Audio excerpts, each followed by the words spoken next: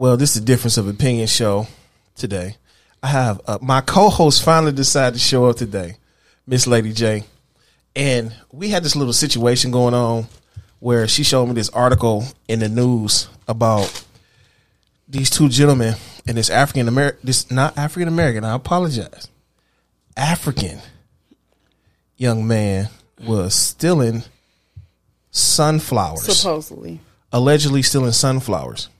And the two gentlemen found him and murdered him for doing it. Not in the process of him actually doing a crime, but hunted him down like he was an animal and murdered him. What do you have to say about that, Miss Lady? Well, for one, I disagree with the stance that the courts over there in Africa were taking.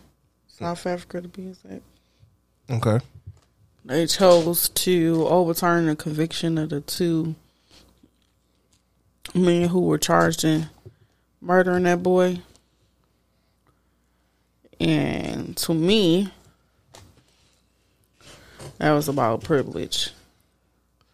Why do you say it was about privilege? Wouldn't it be based upon the facts of the case?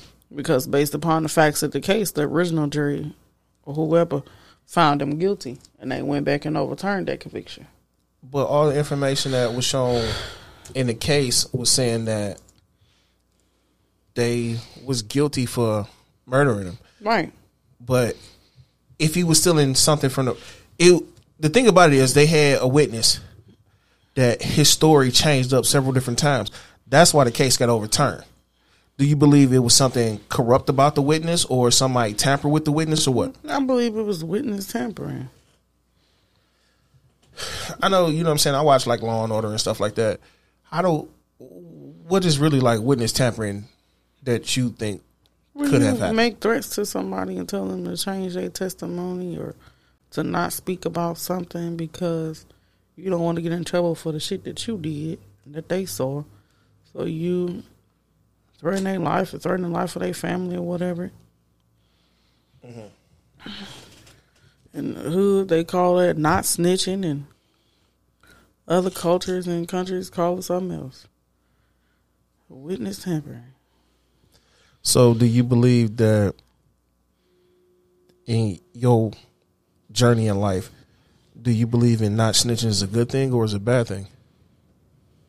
It depends. On such as what? People's circumstances. What the hell going on? Okay, let's take, for example, an older woman in her 60s, 70s, maybe even 80s, get robbed at the store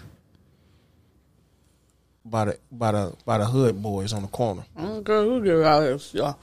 I'm listening. Why? Because, first off, you shouldn't be robbing nobody. Mm-hmm.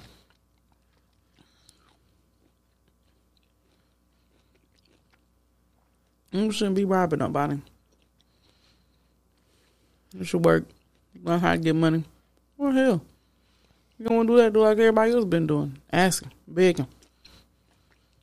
But, you know what I'm saying, begging and asking people for money, you don't come up quick. You see somebody with a couple $100 real quick, you know what I'm saying, you pull that mag out, you go get it, and you good. You go get you a drink, you get you some smoke, go get you some new J's or whatever the case may be. Well, that's people's problem.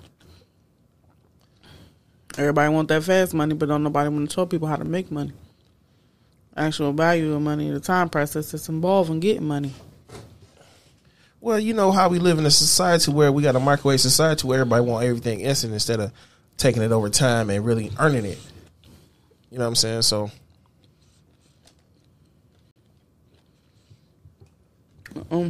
parents' fault and government fault. how is it? That's funny. You say that it's the parents' fault and the government's fault. I mean, the government wasn't in the house raising them, so how was it the government's fault? Even though the government wasn't in the house technically raising them, they were sitting up here putting up all these laws and rules and regulations that people ought to follow and do, which affected how people raise their kids in the household. So the government just as guilty as the parents. So just because a child do something wrong, it falls down on the parents, then the government, or the government, then the parents? The government Then the parents. It's the government, then the parents. Because one, you make the rules and regulations that you want people to follow, but then you go around and contradict yourself because all these rules and regulations are not fair for everybody. So how is it not fair for everybody when the law is in black and white where it's supposed to be? Law never been in black and white. It's supposed to be in black and white. That's what everything been put in place to make it sure. The law sure. never been in black and white. The law been 50 Shades of Grey. Damn.